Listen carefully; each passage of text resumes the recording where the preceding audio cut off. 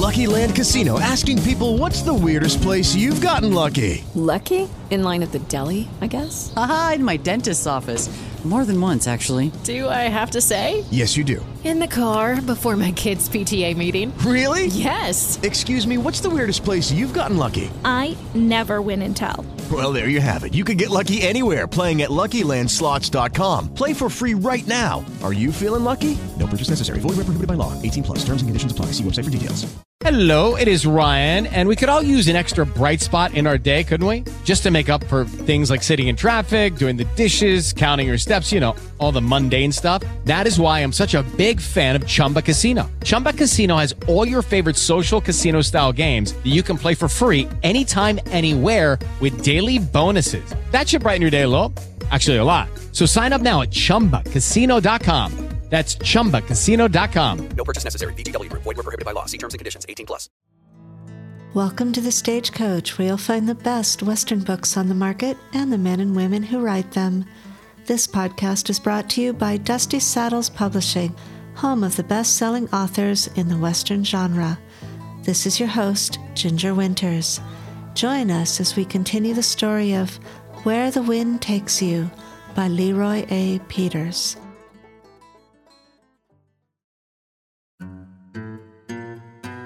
Chapter 11. First Winter and Good News.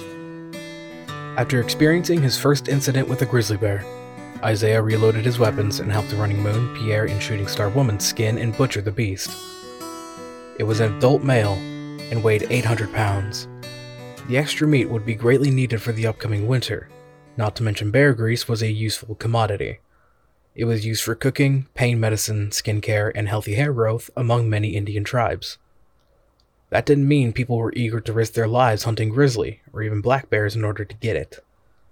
It was decided that the group would spend their winter in the Bighorn Mountains. Trapping was good, as Isaiah, along with Jacques and Pierre, continued to bring in more beaver.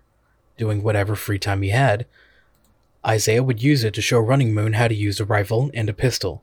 She was an adept student, and Isaiah taught her how to load and reload and aim and fire until she got the hang of it. Running Moon knew how to use a bow and arrow ever since she was little. She was taught by her brother and father, and she was an expert at it. Becoming an expert at using the white man's fire stick was almost second nature to her, thanks to her husband. The language lessons didn't cease either. Both Running Moon and Isaiah continued to teach and learn each other's language and both rapidly became adept, conversing with each other in a mixture of Assiniboine and English.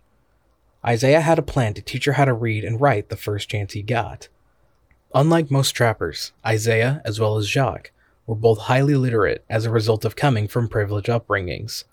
Even at his young age, Isaiah could read and write soon after he started talking, and he wanted to share that with Running Moon.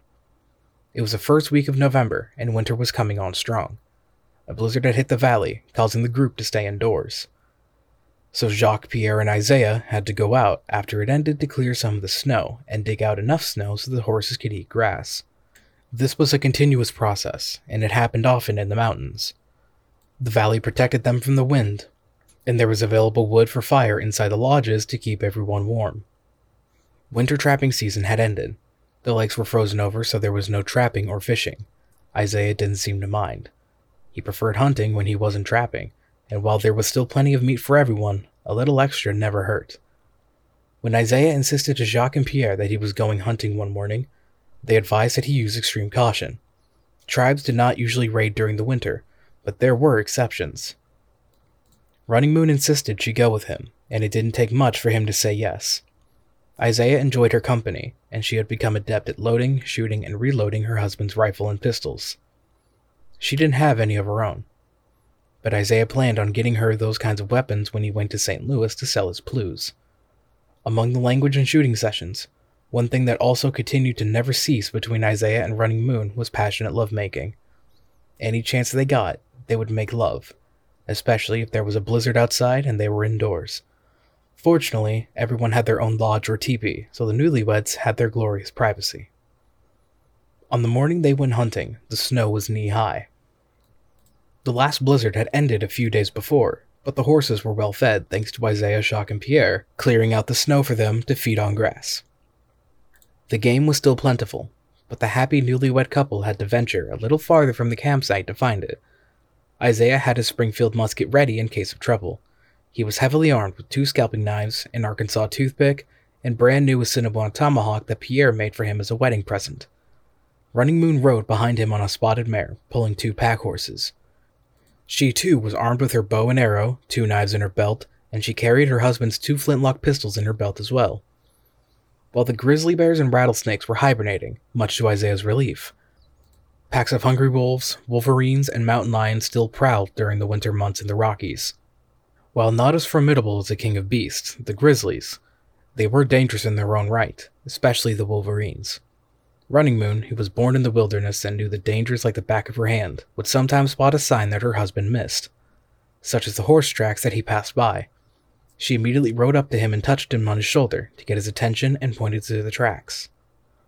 "How did I miss those?" he asked. "You were looking ahead instead of down," she said in Assiniboine. He smiled and thanked her in the Assiniboine tongue, before jumping down to investigate the tracks.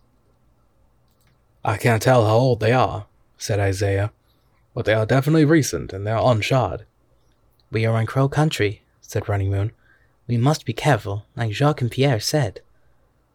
Isaiah nodded in agreement. Crows were enemies to the Assiniboine, but they were primarily horse thieves and would most likely be interested in trying to steal their horses. Isaiah was concerned about the Blackfeet, who were enemies to just about everyone except the Etsina, or Gros Ventre, as they were called by the trappers, while their territory was farther north towards Canada. Like most nomadic tribes, the Blackfeet and the Etsina traveled wherever they pleased. "We better get going," said Isaiah. I continued to keep a lookout. It was at that moment he spotted it. Farther south of them, coming around a cul-de-sac, was a black bear. While not as big and lethal as a mighty grizzly bear, the American black bear is just as unpredictable and dangerous, especially when disturbed or a female with cubs. The weight of the beasts vary, with males weighing up to 550 pounds, while females can weigh up to 375 pounds. Isaiah had seen black bears before, growing up and living in South Carolina during his short time living in St. Louis, but they didn't appear to be as big as this one that stood before him and Running Moon in the clearing. This one was clearly a male, and from where they were standing, Isaiah guessed it was at least closer to 600 pounds. Not wanting to frighten the beast, Running Moon sighed to her husband. "We could use some more bear grease," she said. Taking her cue, Isaiah slowly got down from his horse, handed her the reins, and got into position. The bear had not smelled them yet, which was good. Like their cousins, the grizzlies, black bears had poor eyesight, but a terrific sense of smell. While in kneeling position, Isaiah took a deep breath, cocked his rifle, aimed at the black bear, and fired. In a flash of gunpowder smoke that almost blinded Isaiah, the bullet found his mark, hitting the black bear on the neck. The beast went berserk at the pain and was roaring and jerking left and right as if it had no idea what to do. Isaiah quickly reloaded his musket while Running Moon kept control of the horses. After he was finished reloading, he cocked the rifle, aimed, and fired at the bear again. This time the bullet managed to find his mark under the bear's shoulder, hitting a vital organ. With that, the mortally wounded bear collapsed and breathed his last. Isaiah reloaded his rifle, and he and Running Moon remounted their horses. They cautiously approached the dead bear. Isaiah remembered Pierre telling him that just because a bear looks dead doesn't mean it is. Isaiah planned on putting another bullet in the black bear just to make sure it was dead. When they reached it from a safe distance, Isaiah handed his rifle to Running Moon and asked her for one of the flintlock pistols. "Wait here," he said in Assiniboine. "Be careful," she responded. He gave her an assuring smile. "What did I ever do to deserve this woman?" he thought to himself. He approached the black bear with caution, seeing no sign of movement from it. As he walked up to its head, he cocked the pistol, pointed at the beast, and fired a bullet into its skull. It was dead for sure. Isaiah signaled Running Moon to ride on in. As he was reloading the flintlock pistol, he noticed Running Moon kneeling beside the black bear. He had seen her and some of the Assiniboine warriors do this before after they had killed game for food. He had wanted to ask her about it, but never had the chance until now. "Why do you do that?" he asked her after she was done chanting and praying. "Any animal we kill, we must thank it for sacrificing its life so that we can live," she answered. "My people have been doing that since time immemorial." "Interesting," said Isaiah. "Does this bother you?" asked Running Moon. Isaiah shook his head. "No, just curious is all," he said. "My people do the same thing, except we give thanks to God, or the Creator, for the food." Now Running Moon was curious. "You never thanked the animal for its life?" "Nope, because where I come from we believe animals don't have spirits," said Isaiah. "At least that is what I was taught." Running Moon gave a look as if she was in deep thought. As if reading her mind, Isaiah said, "You must think we white men are strange." "No," said Running Moon. "Just different, I think." "Do you think me strange?"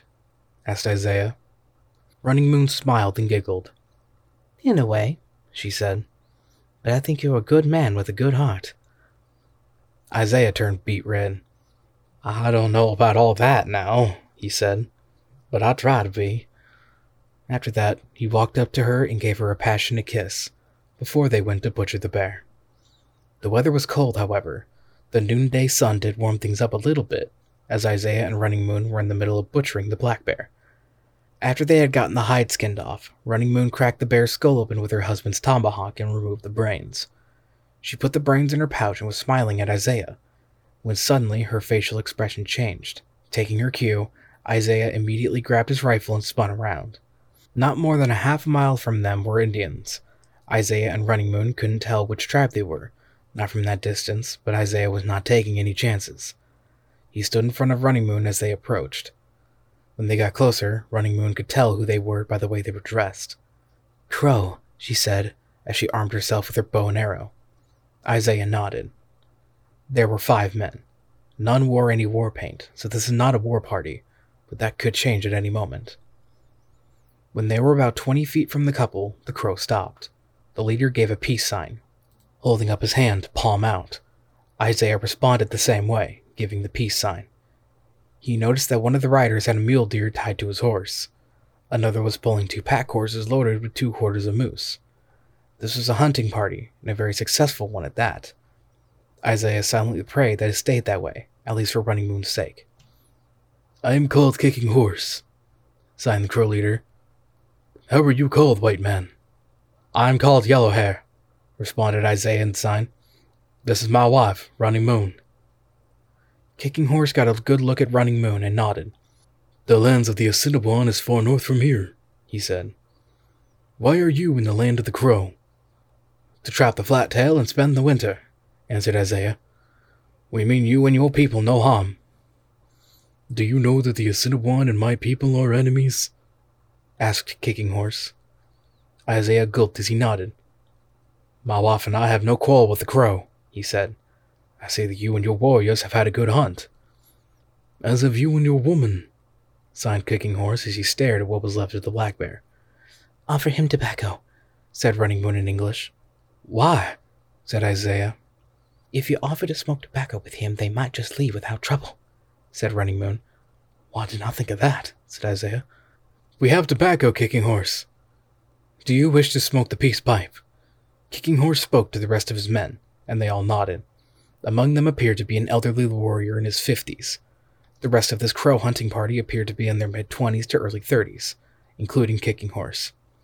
Running Moon quickly washed the blood of the bear from her arms in the snow, and then hurriedly retrieved the tobacco from her horse to give to her husband. Kicking Horse and his warriors dismounted and sat down across from Isaiah.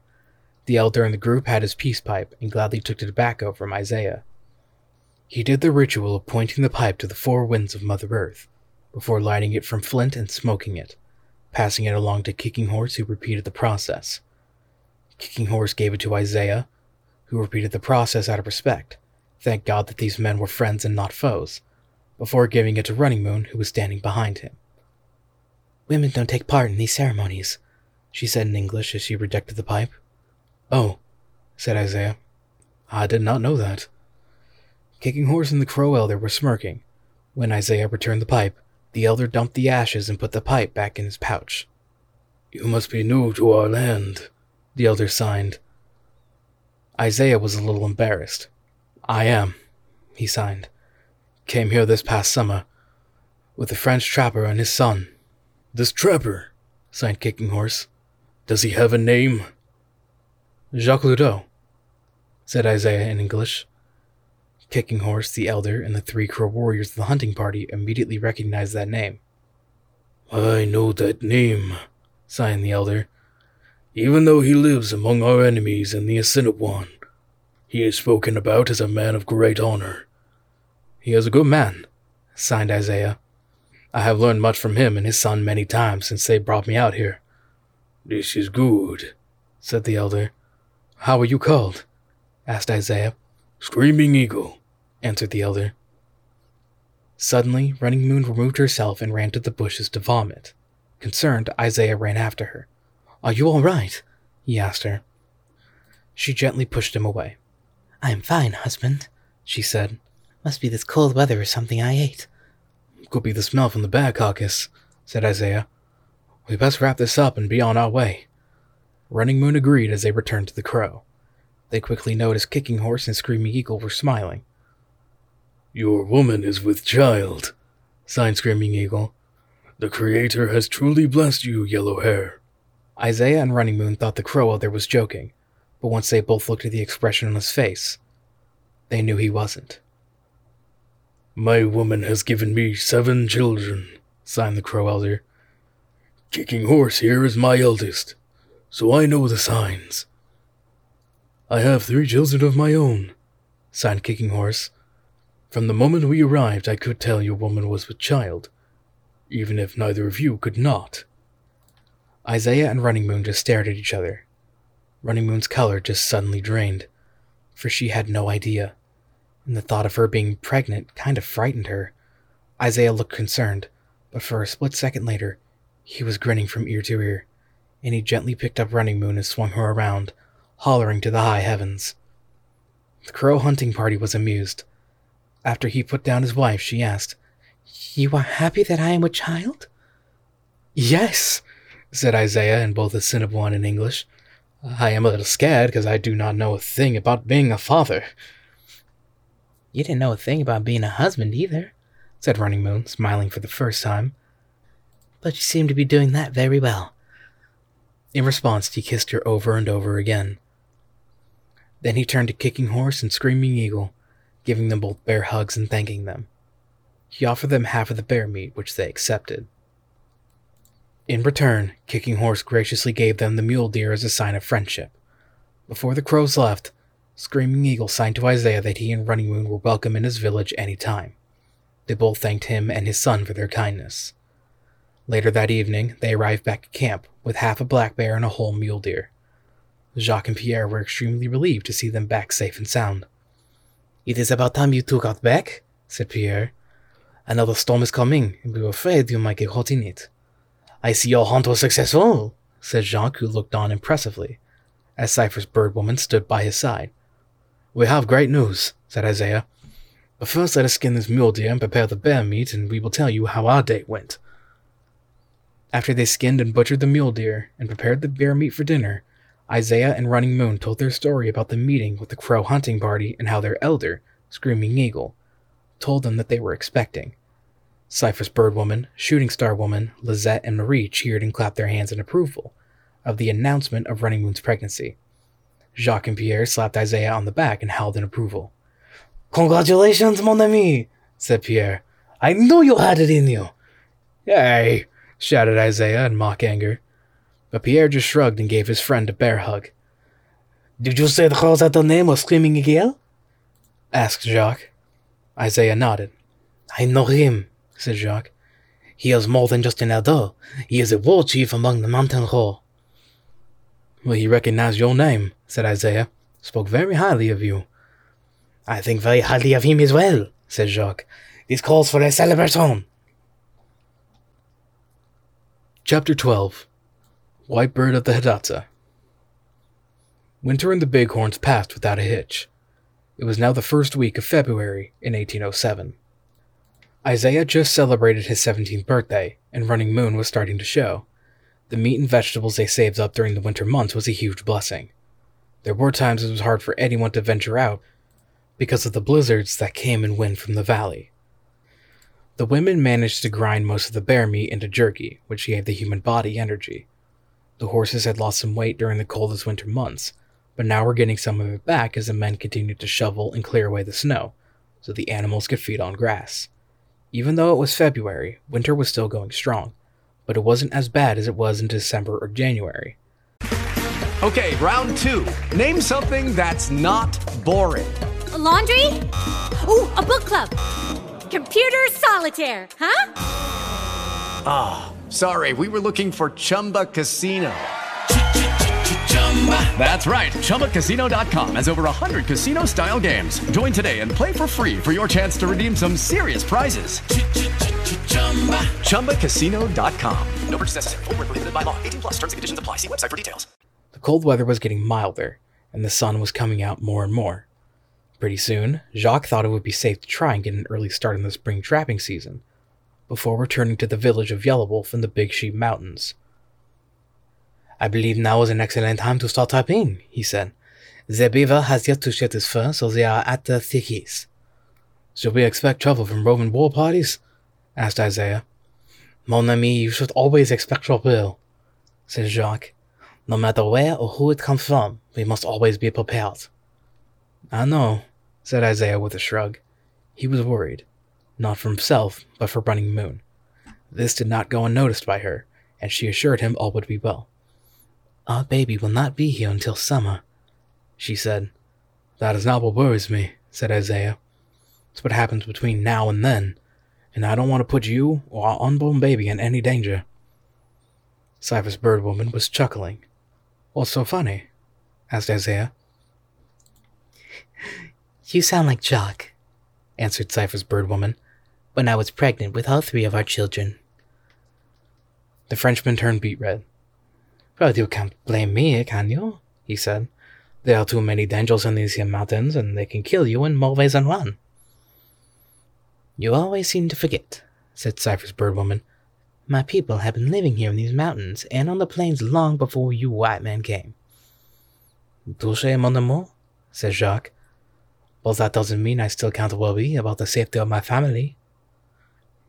"You took the words right out of my mouth," said Isaiah. "Are we going to trap?"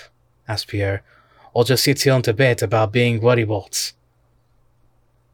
Jacques just shrugged while the woman giggled. After breakfast, the group packed up everything and rode out of the valley to find better trapping grounds. The Bighorn Mountains was a wide region that had suitable trapping grounds, and when the weather permitted, finding beaver fur was not difficult. However, Isaiah had every reason to worry. While his and Running Moon's encounter with the Crow hunting party last November ended in a peaceful situation, he knew it wasn't always going to be like that, and now that he was a father-to-be, he was determined to be fully aware when it came to his surroundings. Fortunately, he wasn't alone. Pierre felt the same when it came to Shooting Star Woman, and his parents and sisters as well. The difference was that he didn't show his worry as much as Isaiah did. He knew his parents could take care of themselves, and his sisters were no helpless damsels in distress. Despite their age, they could be fierce in a fight, protecting their loved ones from all enemies both 2-legged and 4-legged, a trait they learned well from both of their parents and maternal grandparents. While traveling near the Yellowstone River region, all was well, until Jacques heard a snap of a twig. He immediately called a halt by holding up his hand. Everyone immediately stopped in their tracks and were silent. That is when Isaiah saw them from a distance. Indians riding a hidden game trail. They had not spotted the 2 families yet, giving them enough time to get out of sight. The forest was thick enough to hide an entire war party, so it was no surprise that Jacques' group stumbled upon this caravan of what appeared to be at least 12 men. None of them painted for war, but that didn't mean anything. Cypher's Bird Woman slowly rode up to her husband and whispered, "Gros ventre." Jacques nodded to her that he knew and had her sign to the rest who these men were. However, that was unnecessary, for Running Moon had already told Isaiah and Pierre. What felt like almost an hour was actually 2 minutes of cautious silence, as a caravan passed by them. Something wasn't right. The Gros Ventre territory, along with their allies, the Blackfeet, was farther north toward Canada. Even though they were nomadic and went wherever they pleased, this group was too far south to be a hunting party, and it was far too early for an enemy tribe to be raiding another tribe. So what was this caravan doing here? Jacques wanted to know, but first his family's safety was a top priority. "We must get them move on and find a safe and suitable place," he said. That was not the hunting party, said Pierre. Oui, said Jacques. But it is too early for the Gros Ventre to be raiding, especially this far south. Unless, said Isaiah, there must be a village nearby. Probably thinking about getting a head start on the raiding season. Jacques, Pierre, and Cypher's birdwoman looked at Isaiah as if he were onto something. Mon Dieu, mon ami, said Jacques. I believe you're right. Either way, it is not safe here, said Isaiah. They are headed east, so I think if we head further west, away from them, we should be safe. Not if they find our tracks, we won't, said Pierre. Remember, our former camp is in the direction they are heading. Pierre is correct, said Jacques. Well, what do you suggest? Asked Isaiah. We will head farther west, as you suggested, mon ami, said Jacques. But it will be foolish to start trapping while the Gros Ventre are on the prowl. Isaiah had a look of concern on his face. You are not suggesting what I think you're suggesting. An ambush? Said Jacques. Oui. What about our wives and our daughters? Said Isaiah. We will be putting them in harm's way. I think you know me better than that, mon ami, said Jacques. We will find a suitable place to camp, and call sharpshooters for the time being. You need not worry, Yellow Hair, said Cypher's birdwoman. Ye are not helpless women and do not fear our enemies, the Gros Ventre. Well said, mon amour, said Jacques. I still say we would be asking for trouble, said Isaiah. We will be asking for trouble if they find our tracks after they return from wherever they're going, said Pierre. Besides, I could use a few more scouts. They continued farther west and managed to find a spot. They didn't unpack the teepees, just in case they needed to get out in a hurry. Despite that, it was still winter, the sun was out, and the weather was agreeable. Isaiah got the fire starting and had the coffee ready, before he, Jacques, and Pierre headed back to where they first spotted the Gros Ventre. The women had some extra jerky packed for their husbands. While they were proud of them, they still worried. Running Moon was concerned the most. She shared Isaiah's logic. While she had no love for the Gros Ventre, she wasn't ready to be a widow, especially with the baby coming. Come back safe to me, Isaiah, she said. That was the first time she called him by his real name and pronounced it right. He stroked her cheek and gently placed a hand on her belly. One way or the other, he said in a scented one. I will return to you and our little one. Jacques and Pierre had already mounted their horses. Cypher's birdwoman had her rifle and 2 pistols, while Running Moon and Shooting Star Woman were armed with their bows and arrows, letting their men know that they were prepared for anything while they were gone. If we are not back within a day, said Jacques, head north to find Yellow Wolf. Stay away from the river. The women nodded as the men rode out to their new secluded camp and backtracked their way to where they had spotted the Gros Ventre caravan. Members of the feared Blackfoot Confederacy, the Gros Ventre tribe lived in what is now north-central Montana. Out of all the members of the Blackfoot Confederacy, they were the Assiniboine Indians' main and most hated enemy. While they were allies of the Blackfeet, the tribe itself were distant relatives of the Arapaho and Cheyenne. While the name Gros Ventre was what the trappers called the tribe, they called themselves the Haninin, and the Blackfeet called them the Yatsina. The tribe returned to the spot where they had found the Gros Ventre caravan. After it was clear that they had not returned from the east yet, Jacques laid out his plan on how to ambush them. Isaiah would take the cliff on top of the game trail, where they would have to enter, while Jacques and Pierre would take positions opposite each other farther down the game trail. Jacques was armed for bear, but he also had a bow and arrow and would sometimes use it to conserve ammunition. Same with Pierre, who preferred the traditional way, using a bow and arrow, but that doesn't mean he wouldn't use his rifle when necessary. Isaiah was armed and ready, and said a silent prayer that this was not his last day on earth. Don't worry, mon ami, said Jacques. If this plan goes well, we will see our amours again in no time. And if this plan doesn't go well, said Isaiah. He doesn't think that far ahead, laughed Pierre. You two are crazy, said Isaiah. You'll just figure that out, laughed Jacques. Around an hour later that afternoon, the Gros Ventre war party had returned. Their faces were painted, and wherever or whoever they had raided, it was a success. They were passing through the game trail with extra horses and something else. They had a captive. Isaiah noticed the captive from his hidden position in the cliff. She was an Indian girl from another tribe, and she was tied to her horse face down, with her hands and feet tied to each other under the horse's belly. Isaiah felt strong sympathy for her predicament, and was determined to free her, but he had to wait for Jacques' signal first. The Grosventre warrior who led the horse carrying the captive was in the rear of the war party. As soon as he entered the game trail, that was the opportunity Isaiah needed. Jacques told him to wait until the last warrior was in the game trail. With that, Isaiah did not hesitate as he cocked his rifle, aimed at the Grosventre leading the horse carrying the captive, and fired without hesitation. The man's head exploded. Following Isaiah's shot, Jacques and Pierre unleashed their arrows into the war party. The first 3 warriors went down with at least 2 arrows in each of them, while they were temporarily distracted from Isaiah's shot. When the war party realized that they were under attack, Jacques already had out his rifle at the ready and fired into them, felling another warrior. Isaiah had quickly reloaded and shot down another Grosventre warrior, reducing the war party number by half. Panic ensued as the warriors, some armed with fussies, tried to fire at whoever was attacking them. The horse carrying the captive immediately panicked and ran in the direction from which it came, carrying the captive still tied to it. Isaiah wanted to go after her so he could free her, but there were still 6 deadly Grosventre to deal with. Jacques and Pierre managed to bring down 2 more, while Isaiah reloaded and brought down another warrior. The remaining 3 warriors tried to make a go of it, but Isaiah took a gamble, and with 2 loaded pistols cocked and ready, he jumped from his position and shot 1 warrior from his horse and shot another warrior's horse from under him, causing the animal to fall with his rider on it. Isaiah noticed the 3rd warrior charging at him with a war club, but Jacques' rifle cut him down before he had the chance to reach him.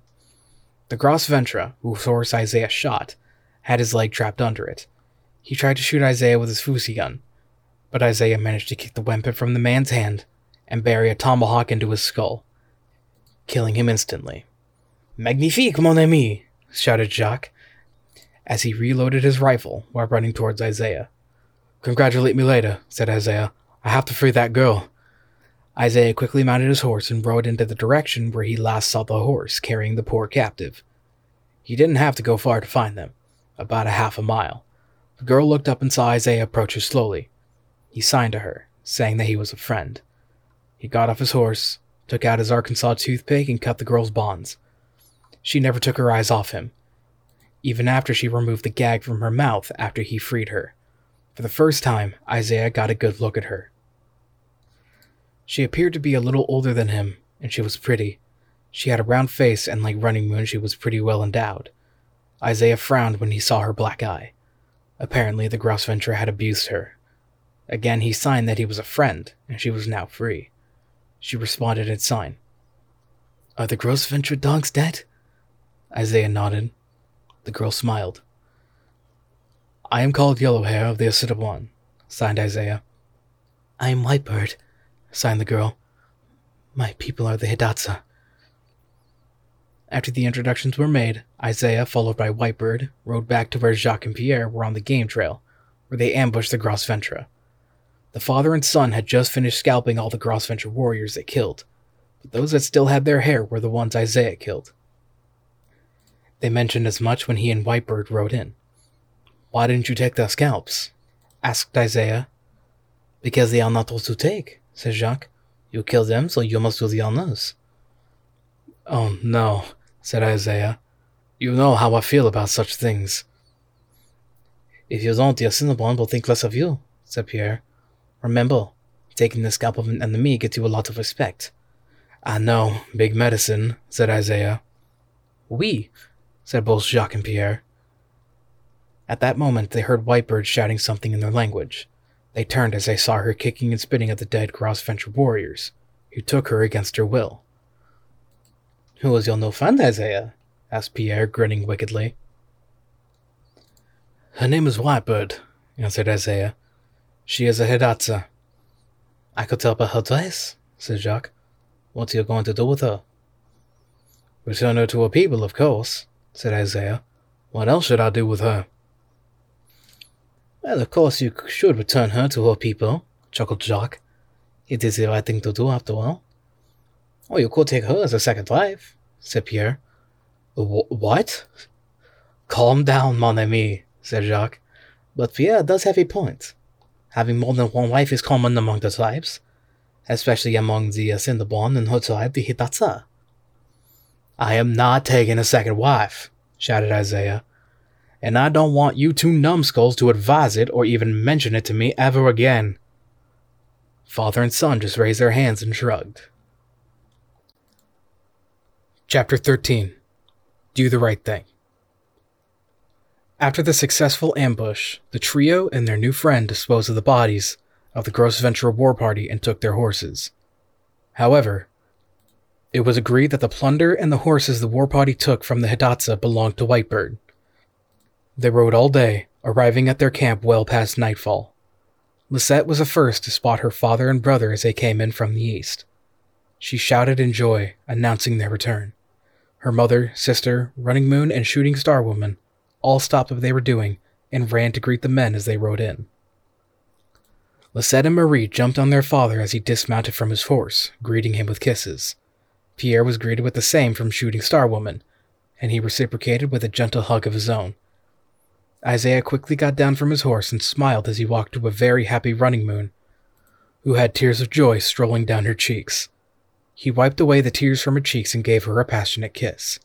For the moment, no one noticed the Hidatsa woman, no one except Cypher's bird woman, who had a curious look, but was patiently waiting for her daughters to get off their father, so she could have what was left of him.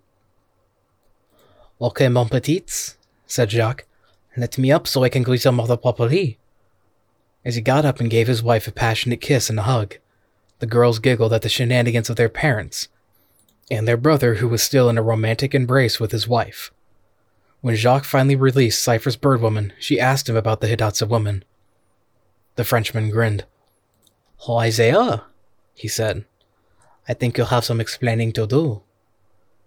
Isaiah just rolled his eyes and sighed after he released Running Moon from his embrace.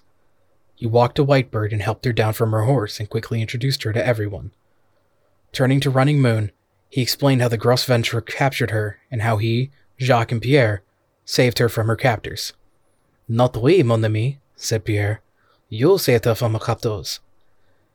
"Thank you, jackass," said Isaiah as he sighed in frustration. "What will you do with her, husband?" asked Running Moon. Using sign language for Whitebird's benefit, he answered, "We're taking her back to her people where she belongs," he said. "But right now, I think it best she come back with us to Yellow Wolf's village and stay with us until spring." Running Moon looked Whitebird up and down. She noticed for the first time how pretty she was. At first, she was concerned that Isaiah was tired of her and wanted to take another wife, but she was deeply relieved that wasn't the case. She also noticed the black eye and cut on Whitebird's lower lip, and assumed that the Gross Ventura had abused her. The Hidatsa woman approached Running Moon and Isaiah all of a sudden, nearly causing the latter to jump in fright, much to the amusement of Jacques, Pierre, and the women. "You are Yellow Hair's woman?" asked Whitebird in sign. Running Moon nodded. "Your man is a brave and kind man. He killed 5 of the Gross Ventura's dogs who took me, including the one who killed my father and gave me all their scalps." That was the first time Whitebird ever mentioned any family she may have lost or what the Gross Ventura put her through. "There is no man braver or more kind than Yellow Hair," said Running Moon in sign. "I resent that," joked Jacques in a mock anger. Cypher's bird woman elbowed him hard in the side to shut him up. "Whitebird," said Isaiah in sign, "we will take you back to your people, but right now it is not safe." No one disagreed with Isaiah's logic. It was still winter. Even though the weather had been mild, a blizzard could come at any time, and the Gross Ventura were still a concern. "We are going north to the land of the Assiniboine," said Isaiah. "You can stay with us until spring, and we will personally take you back to your people." "We?" said Jacques in question. "I meant Running Moon and me." Running Moon noticed that the Whitebird became downcast, and she gently took her hand and escorted her back to the teepee that she and Isaiah were sleeping in. Isaiah had a shocked look on his face as he watched his pregnant wife and the Hidatsa woman disappear into the lodge. "Mon ami," said Pierre, "you look like you have seen the ghost." With the Lucky Land Slots, you can get lucky just about anywhere. This is your captain speaking. We've got clear runway and the weather's fine, but we're just going to circle up here a while and get lucky. No, nothing like that. It's just these cash prizes add up quick. So I suggest you sit back, keep your tray table upright, and start getting lucky. Play for free at LuckyLandSlots.com. Are you feeling lucky? No purchase necessary. Void where prohibited by law. 18+ terms and conditions apply. See website for details. With Lucky Land Slots, you can get lucky just about anywhere. Dearly beloved, we are gathered here today to... Has anyone seen the bride and groom? Sorry, we're here. We were getting lucky in the limo and we lost track of time. No, Lucky Land Casino, with cash prizes that add up quicker than a guest registry. In that case, I pronounce you lucky. Play for free at LuckyLandSlots.com. Daily bonuses are waiting. No purchase necessary. Void where prohibited by law. 18+. Terms and conditions apply. See website for details. I wasn't expecting Whitebird to stay on our lodge, said Isaiah. And just who were you expecting to take her in? Said Cypher's birdwoman. Isaiah was about to answer, but the look on the Assiniboine woman's face said it all, and he bit his tongue. Jacques was laughing until his insides hurt, as was Shooting Star Woman and the girls. They thought the entire predicament that Isaiah had gotten himself into was funny. After Jacques got control of himself, he gently placed his hand on the youth's shoulder. "It's not all that bad, mon ami," he said.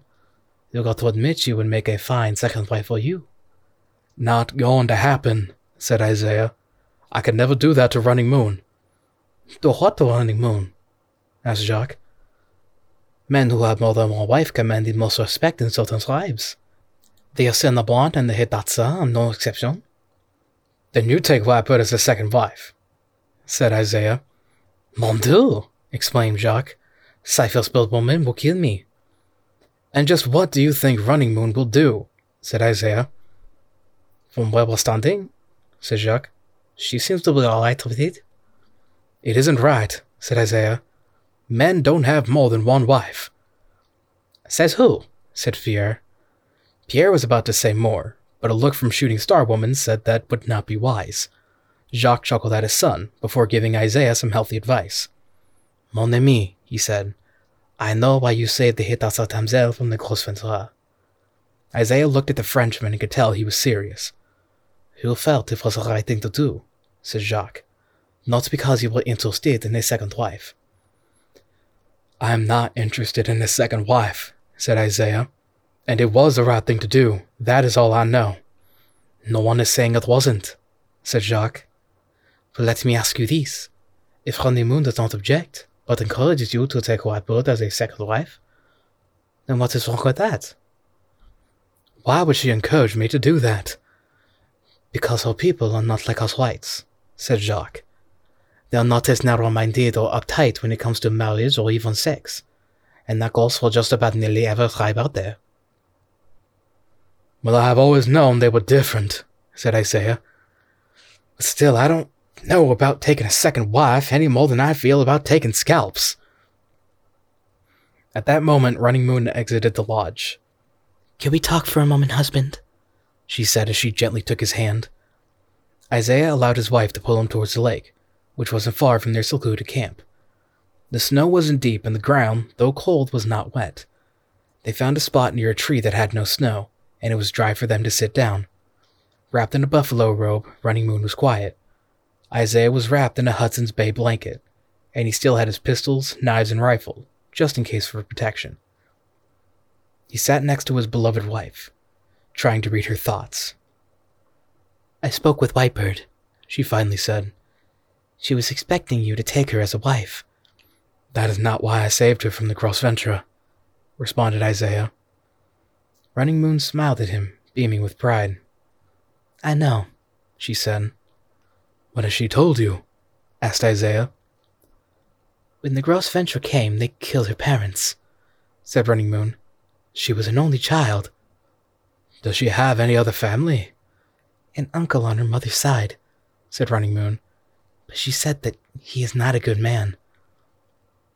Isaiah sighed. "Do you want me to take her as a second wife?" he asked. "It would be good," said Running Moon.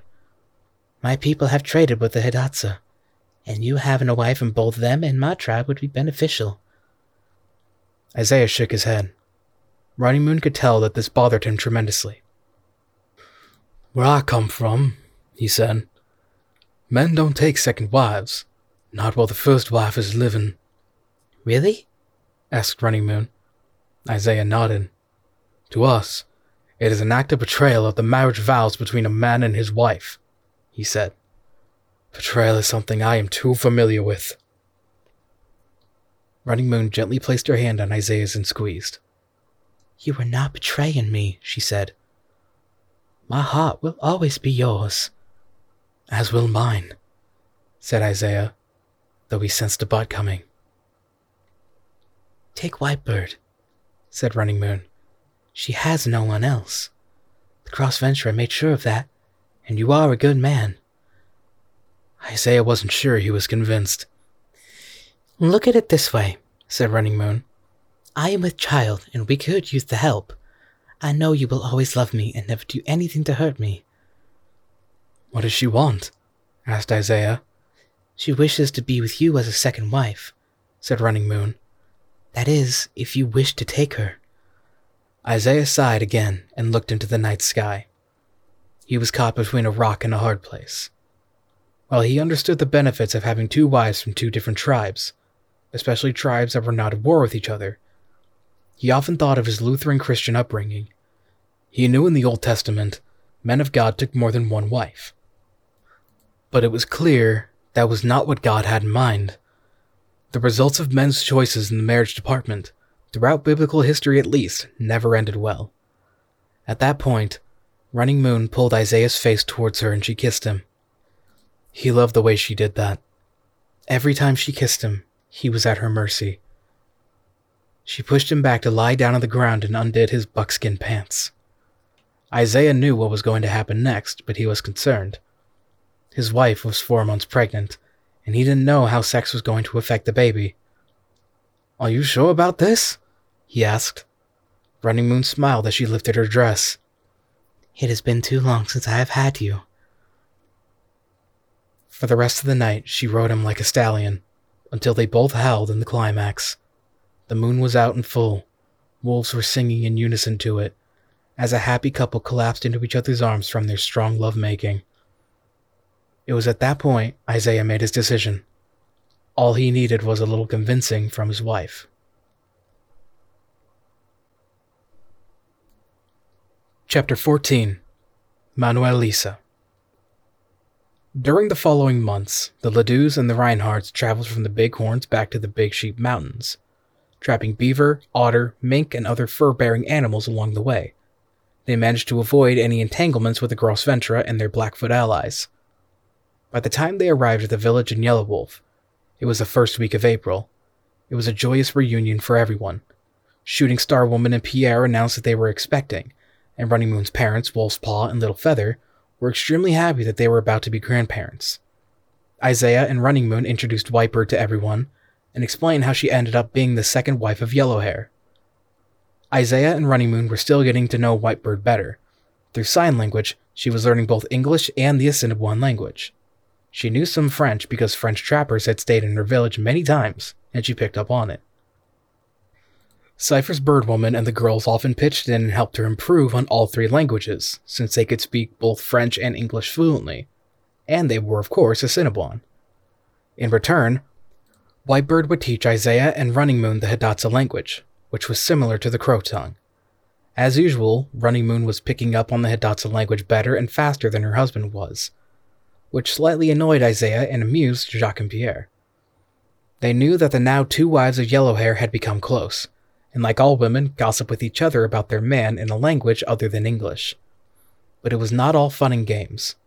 Whitebird never had a chance to properly mourn her parents, and there were many a night during their travels back to the Assiniboine country that she would cry at night over them. A lot of times she would put a curse on the Gros Ventre scalps as revenge. Isaiah and Running Moon were both a huge comfort for Whitebird. Isaiah would sometimes just hold her and let her cry on his shoulder, while Running Moon would sing to her in her native tongue. In addition, Isaiah sometimes prayed over her and for her deceased parents and their souls. Isaiah never considered himself a religious man, despite growing up in his father's Lutheran faith, but he did believe in the Bible and in God. He believed that the Almighty was watching over Whitebird's parents. He wasn't sure if he believed that their spirits passed to the happy hunting grounds as many tribes believed, but he didn't completely disavow it. During his short time in the West, Isaiah has seen many strange coincidences happen, from his friendship with Jacques Ledoux and his family, to his marriage with Running Moon and now Whitebird, all in less than a year. Somebody upstairs was pulling the strings in the journey of his young life, and there was no way it was by chance. In the wilderness, you went where the wind took you. Isaiah Reinhardt was going where it was taking him, and he was not about to stop now. Around the same time, while everyone was getting settled in Yellow Wolf's village, back in St. Louis, a Spanish gentleman was about to follow where the wind would lead him. His name was Manuel Lisa, and he had just put together an expedition to head upriver to the Yellowstone. Born in 1772 in New Orleans, Louisiana, the 34-year-old Spaniard had arrived in St. Louis in 1799 to enter the fur trade. He had just left St. Louis with a company of 42 men, among them George Drouillard, a veteran from the Lewis and Clark expedition, who was half French and half Shawnee Indian. Another was Edward Rose, a half-black, half-Cherokee Indian man from Kentucky. While traveling up the Missouri to reach the Yellowstone, his expedition would run into another veteran of the Lewis and Clark expedition, John Colter, who was on his way back to civilization, but Lisa convinced him to join him as a guide since both he and Drouillard were knowledgeable about the area and the tribes that lived there. While he already had trading rights with the Osage Indians, Manuel Lisa wanted more. He wanted to be filthy rich, and the fur trade was the way to achieve that goal. Once they reached a tributary to the Yellowstone River in what is now Williston, North Dakota, Lisa and his men began descending some 170 miles into what is now eastern Montana, right into Assiniboine country. It was the middle of June one early morning when Isaiah and Pierre had just returned to the village from a hunt. The boats were first seen by some Assiniboine boys who were fishing and ran back to the village to inform the chief. By the time Isaiah and Pierre had brought in their kill, the village was abuzz about the boat that was coming down the Yellowstone. "I wonder who it could be," said Isaiah. "There's only one way to find out," said Pierre. "Where's Papa?" "He is with the council," said Lizette. Pierre nodded and had his sisters help their mother, shooting Star Woman, Running Moon, and Whitebird, skin the white-tailed deer they just brought in. "I pray this doesn't bring any trouble," said Isaiah. "Running Moon and I were planning on taking Whitebird to visit her people today." As a group from the village of Yellow Wolf stood on the bank, watching the huge boat coming down, Isaiah and Pierre had joined Jacques, who stood next to the chief along with Wolf's Paw and Stalking Bear. As the boat got closer, the faces of those who occupied it could be seen. A look of recognition came across the face of Jacques. "Do you see what I see?" he said, pointing to one of the men on the boat. Pierre and Isaiah stared at who Jacques was talking about, and automatically recognized none other than John Colter himself. "What on earth is John Colter doing here on a boat, no less?" said Isaiah. "Last time we saw him and those two dimwits, they were traveling the Yellowstone country looking for beaver." "It appears he found himself another expedition," said Pierre with a concerned look. "I don't like this one bit, Papa." "Neither do I," said Jacques. "Best we all find out what Monsieur Colter is up to." Jacques mentioned his concern to Chief Yellow Wolf and Wolf's Paw. They, along with members of the council, agreed to be on guard, but thought they should at least invite the strangers in to see what their intentions were.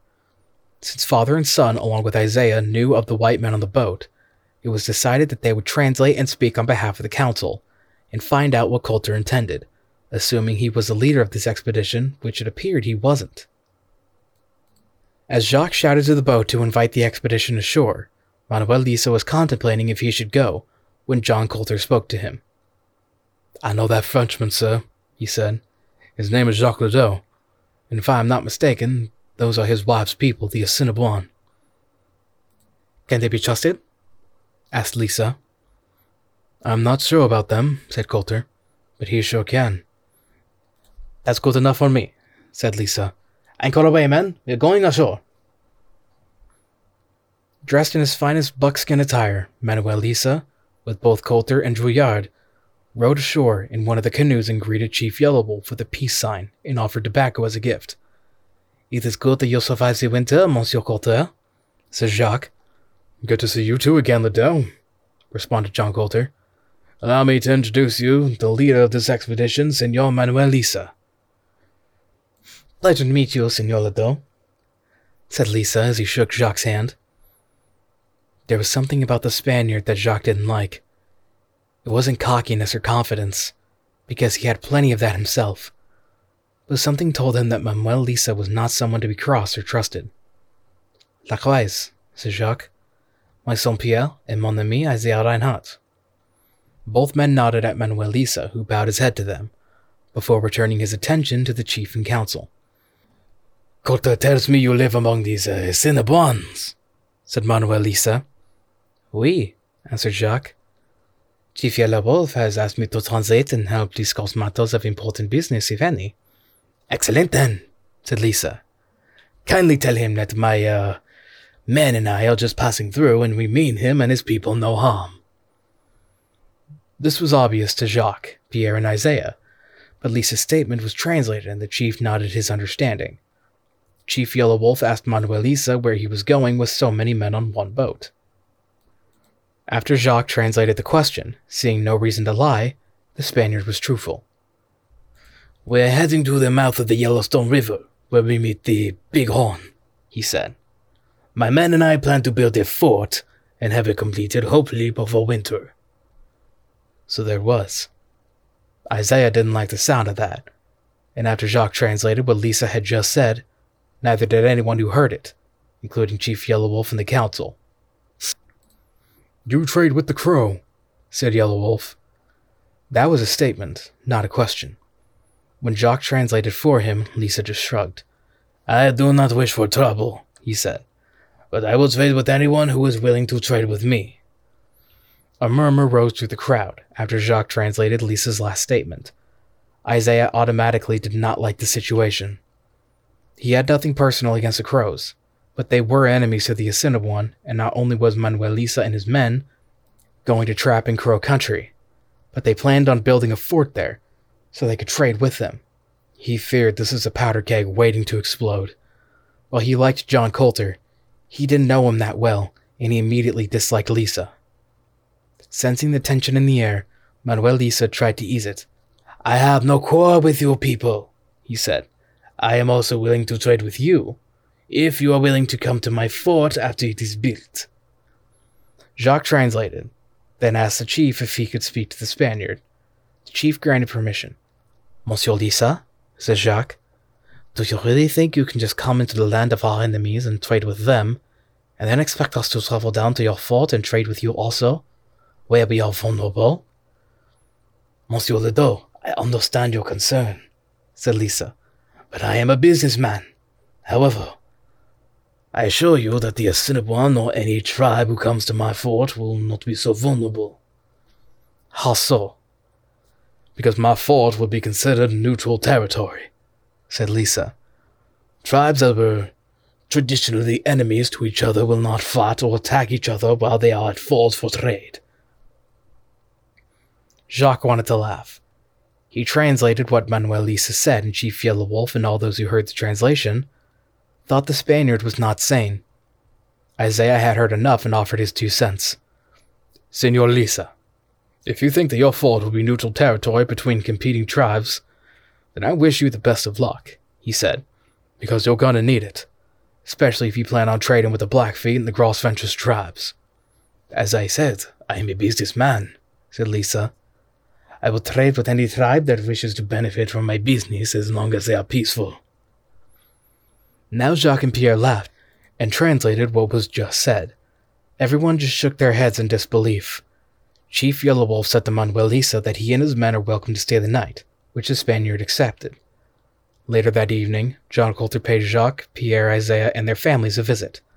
He was accompanied by George Drouillard. I wish to introduce you to a friend of mine from the Lewis and Clark expedition, he said. This here's George Drouillard. Pleasure to meet you, said Jacques. The pleasure is all mine, said George Drouillard. You are friends too, oui? Said Pierre. French and Shawnee, answered George. What happened to your friends, John? Asked Isaiah. They figure the fur trapping business wasn't for them, he answered, so they went back to civilization. They figured the fur trade wasn't for them, and I figured that civilization wasn't for me, laughed George. The Ledoux and Isaiah, along with John Coulter, had a good laugh as well. How did you end up with Manuel Lisa? Asked Jacques. I was on my way back to St. Louis, said John. He, along with George here, were on their way up and convinced me to join him. I wouldn't trust him, John, said Jacques. What he plans on doing is a disaster waiting to happen. And a lot of good men will die because of it. Well, he has big ideas, said John. Who am I to get in the way of that? I would, said Pierre, if I were not too fond of dying. John Coulter chuckled. Wanting to change the subject, Coulter noticed Whitebird. I heard a lot has changed for you, Isaiah, he said. 2 wives, huh? Isaiah turned beet red as Jacques and Pierre chuckled and the women giggled. Lucky bastard, said Coulter. That he is, said Pierre. He just doesn't know it yet. Shut up, said Isaiah. I am also going to be a father. I noticed, said John. Congratulations to you both. You said you were on your way back to St. Louis when you ran into Mr. Lisa and his men, said Isaiah. What made you want to join him? I guess it's these mountains, said John. Fact is, I am like George here. I ain't ready to return to civilization. That is understandable, said Jacques. These mountains can get into your blood. I myself will definitely spend the rest of my days here. Chapter 15. Attack of the Blackfeet and Birthday. John Coulter, George Drouillard, and Manuel Lisa said their goodbyes to the village of Yellow Wolf as they returned to the boat and continued their journey down the Yellowstone River to the Bighorn. While Jacques and Pierre did find Manuel Lisa's plan to be insane, they did find some benefit in it. If Lisa succeeded in building his fort, that meant instead of going all the way to St. Louis every summer to sell their blues, they could head down to Lisa's fort and sell and trade there.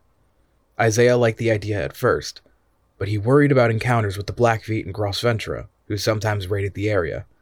Not to mention the Crow might be a problem. I don't think it is wise to travel to this new fort that Manuel Lisa's building, said Isaiah. The risks look too high. They look no different if we go to St. Louis, said Jacques.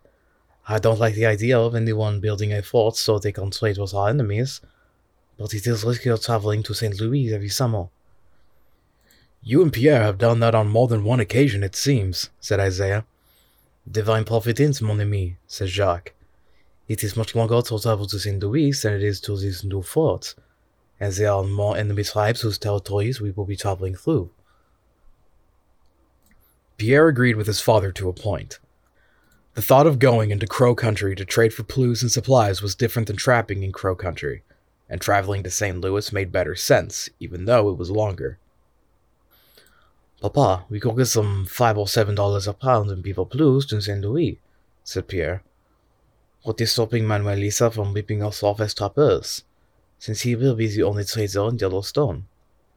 Which is probably why he won't be too successful, said Isaiah. Jacques had to think for a minute. If Manuel Lisa did succeed in building a fort in the Yellowstone region, that would make him the only trader, which meant he may pay the highest bidder for beaver blues. But he could charge enormous amounts of money for supplies the trappers needed, and that didn't sit well with him. Ladies, said Jacques, we would like to hear your opinions. Cypher's birdwoman was the first to speak. I don't like this Manuel Lisa, she said. He strikes me as a man who will never have enough, because he's never satisfied. I don't trust anyone who built a fort in the land of our enemies so they can trade with them, said Shooting Star Woman. I pray he fails. That is harsh, chuckled Pierre. He had never known his wife to have strong opinions on certain things, but he appreciated it when she spoke them. I have never been to the St. Louis, said Running Moon.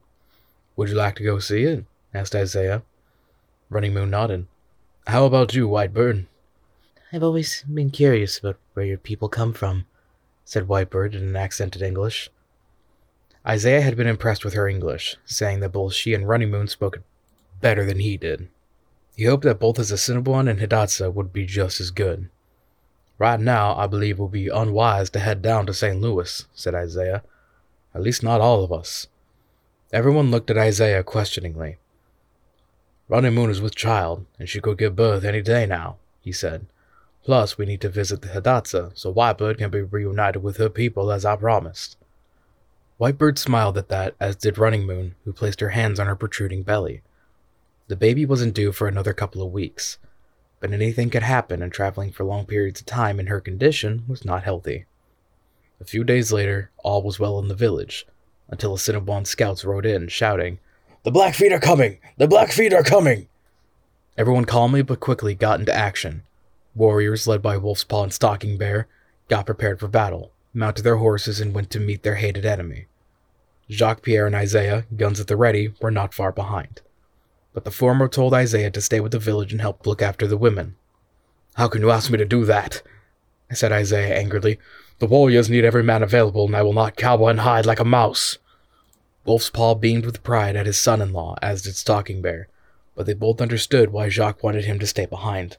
"No one is saying you're a coward, mon ami," said Jacques, "but we need someone to look after the women and children as well as the elderly." "Don't forget your new family," said Pierre with a smile. Almost ashamed for being offended by such a request, Isaiah promised that he would not let them down, and if the Blackfeet got any of the defending warriors, he would make them wish they hadn't. The Blackfeet came in from the northwest as the Assiniboine defenders were forming a line between themselves and the village, shouting obscenities and profanities at their oncoming enemy. Chief Yellow Wolf, on top of his spotted horse, armed with a flintlock rifle, remained stoic as he stared at the enemy. The rifle was a gift from Jacques Ledoux, who rode up next to his longtime friend, followed by Wolf's Paw and Stalking Bear.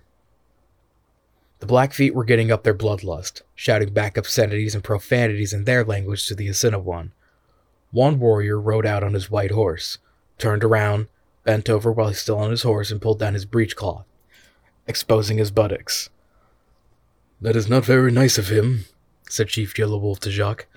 "Oui," responded the Frenchman.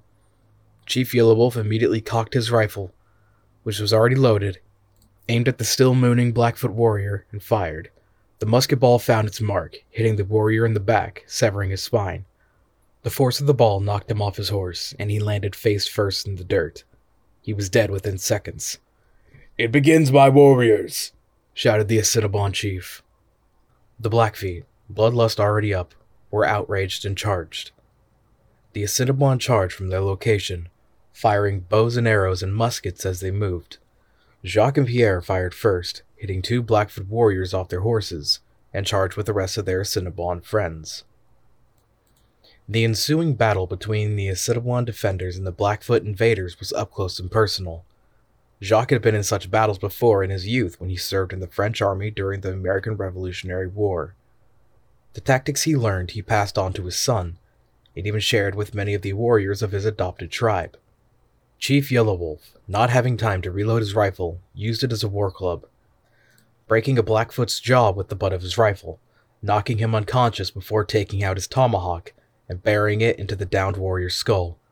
Stalking Bear, Pierre, and the 3 other Assiniboine warriors surrounded the chief in a protective circle, fighting off enemy invaders who now wanted the chief's scalp. Wolf's Paw and Jacques managed to take down 4 Blackfoot warriors. Wolf's Paw put 3 arrows into 2 of the warriors, while Jacques shot 1 Blackfoot right between the eyes with a pistol, and quickly gutted another with his Arkansas toothpick. The battle was fierce, with the Assiniboines gaining the upper hand. Despite the carnage piling up, some of the Blackfoot invaders managed to break through and head straight for the village. Isaiah and a dozen young Assiniboine warriors, who stayed behind to protect the village, saw them coming and were waiting for them. Isaiah quickly counted at least 7 of the invaders riding in, and decided to cut their numbers down a bit. He aimed his Winchester rifle at the leader, cocked, and fired. The bloodthirsty Blackfoot fell backward with a hole in his chest, breaking his neck as he landed on the ground. The other defenders followed suit, unleashing arrow after arrow into the remaining invaders. Running Moon reloaded Isaiah's rifle, and he was ready to do more damage to protect his family and friends. Sensing the odds against them, the surviving invaders quickly did an about-face and tried to return to the main party, but Isaiah cut one of them down with his rifle, The retreating invader's head exploded, and his companions fared no better as they rode right into the returning main Assiniboine defenders, and were immediately cut down, courtesy of Pierre Ledoux and Stalking Bear's rifles. The battle was won for the Assiniboine. The Blackfeet were repelled with many casualties. Despite the battle being bloody and personal, the Assiniboine lost not one warrior. There were a few injuries. Jacques got a slight scratch on his side with a Blackfoot's knife, and Chief Yellow Wolf took an arrow to his upper arm, but it was not serious. When they returned to the village, Cypher's Birdwoman immediately went to work, cleaning her husband's wound and sewing it closed after she checked that there were no internal injuries. Chief Yellow Wolf's arm wound was tended to by Black Fox, the village medicine man. He checked the arrow to see if it was poisonous, for some tribes were notoriously known for dipping their arrowheads into dead carcasses or into rattlesnake venom. When Black Fox was satisfied this was not the case, he continued to tend to the chief's wound, treating it with special herbs that were turned into paste. He recommended to his chief to rest for a couple of days, before heading out to check on other warriors who were injured. Despite everything that happened, that day was a good day. Not only was the Assiniboine victorious in repelling the Blackfeet, many enemy scalps were taken. Jacques and Pierre themselves were proud to add a total of 7 new scalps between them to their collection. Among the Assiniboine defenders who stayed in the village to protect the women and children, and the elderly, 2 young warriors, Swiftbird and Crowfoot, told their chief and the council how Isaiah took down 2 of the Blackfoot invaders that snuck past the main defenders. They said his actions, which moved all of the defenders to follow suit, caused the remaining invaders to retreat. Isaiah realized that these 2 did him a favor, and paid him a huge compliment by telling everyone how brave he was in helping defend a village. Running Moon and Whitebird were both beaming with pride at their husband, and confirmed Swiftbird and Crowfoot's testimony. Jacques and Pierre patted Isaiah on the back and congratulated him. Chief Yellow Wolf, with his arm in a sling, approached Isaiah and thanked him for staying in the village to help protect his people. Wolfspaw gave his son-in-law the biggest praise by placing his hand on his shoulders, squeezing tightly. You are everything Jacques says you are, Yellowhair. And I am proud that my daughter has you as her husband. This is my family now, said Isaiah. These are my people now, and I will fight to protect and defend them with my life if necessary. At that moment, Crowfoot dragged over the bodies of the 2 Blackfoot that Isaiah had killed. Isaiah was hoping to avoid what must be done next, but he knew it was impossible. He hated scalping, but he did not want to be seen as weak, especially not in front of Running Moon and Whitebird, despite the former knew of her husband's feelings towards the practice. Isaiah thanked Crowfoot for bringing in the bodies, and he knelt down, scalping both dead Blackfoot warriors, then held their scalps in the air for all to see, eliciting cheers, whoops, and hollers from the whole village. It was at that moment Running Moon grabbed her belly, and suddenly her water broke. Isaiah ran to his wife as she was being held by Whitebird and Cypher's Birdwoman. "What's wrong, Running Moon?" he asked. "The baby," said Running Moon. "It is coming now." "Now?" shouted Isaiah. "It can't be now." "It is now, my husband." Isaiah thought he was going to faint, but he held on to Pierre to keep himself upright. Cypher's Birdwoman, Shooting Star Woman, and Whitebird took Running Moon to Cypher's Birdwoman and Jacques' lodge. Isaiah followed them, but was told by Cypher's Birdwoman to stay outside. He was about to object, but Jacques, Pierre, and Stalking Bear sat him down by a stump so they could keep him calm. Running Moon's parents, Wolfspaw and Little Feather, arrived after hearing the news. Little Feather went inside the lodge to help her daughter, as Wolfspaw joined his son-in-law and the rest of the men as they tried to calm an extremely nervous father-to-be named Yellowhair.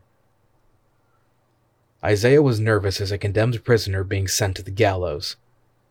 He wanted to make sure that both Running Moon and the baby would be okay. He prayed non-stop that all would be well. Nearly all the men, except Pierre, understood and sympathized with him. They had been where he was now. Pierre and Shooting Star Woman weren't expecting their first child for another couple of months, but he was young enough to remember when his mother gave birth to his sisters, and how nervous his father had been every time. He and his sisters had a strong relationship with their father, and he hoped that he would be as good as a father. He was assuming that was what Isaiah was thinking. Isaiah never really talked much about his family, especially his parents. All Jacques and Pierre knew was that one of Isaiah's older brothers knocked up a girl Isaiah was courting. And that is why he left South Carolina. Other than that, he rarely spoke about his parents. "Everything will be all right, mon ami," said Jacques. "I know," said Isaiah. "I just want to be a good father, like mine was." "You rarely ever speak about him," said Jacques. "Your mother too, for that matter." "I haven't thought about them much lately," said Isaiah. "I've been rather occupied." "Having 2 wives and baby on the way can do that," laughed Pierre. Everyone just laughed at Pierre's statement. Even Isaiah chuckled. A while later, the sound of a baby crying could be heard from inside the lodge. Isaiah lifted off the stump like a rocket as the lodge flap opened, and Cypher's birdwoman appeared with a huge smile. "You have a daughter, Yellow Hair," she said. "And Running Moon?" said Isaiah. "Is she all right?" "She's fine," said Cypher's birdwoman. "Why shouldn't she be?" Isaiah sighed and thanked the Creator. "Can I see them?" Cypher's birdwoman stepped aside as she guided the new father into the lodge. Isaiah slowly walked in and saw Running Moon holding their newborn daughter, surrounded by her mother, Whitebird, and Shooting Star Woman. Isaiah knelt beside them and kissed Running Moon on her forehead. "Your daughter, my husband," said Running Moon, as she handed the baby to him. Isaiah took his daughter into his arms and kissed her on her forehead. The baby looked exactly like him, but a little darker. She had a head full of hair, which appeared to be yellowish-brown instead of jet black, and she had her father's blue eyes. "She is beautiful," said Isaiah, "like her mother." Running Moon smiled. Whitebird was happy for both Running Moon and Isaiah, but she had a sense of emptiness in her heart. She wanted to have a baby as well, and she wanted it to be Isaiah's baby. Sensing her sadness, Isaiah turned to her. "Your time will come, Whitebird," he said.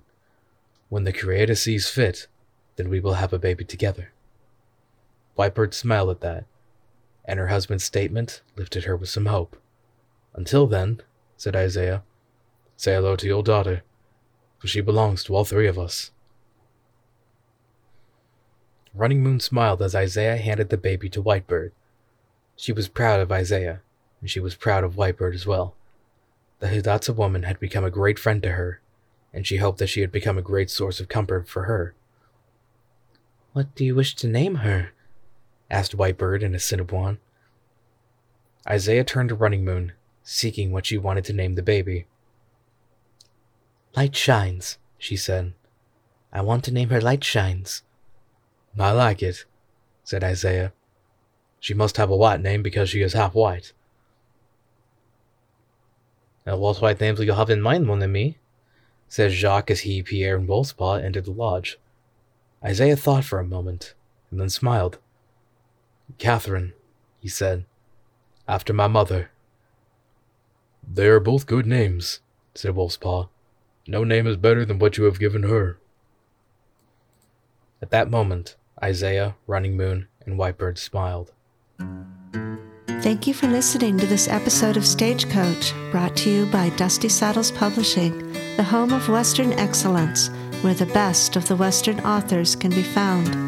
Visit our website at dspublishingnetwork.com. Please join us for our next episode as we continue with the adventures of Isaiah Reinhardt in Where the Wind Takes You by LeRoy A. Peters.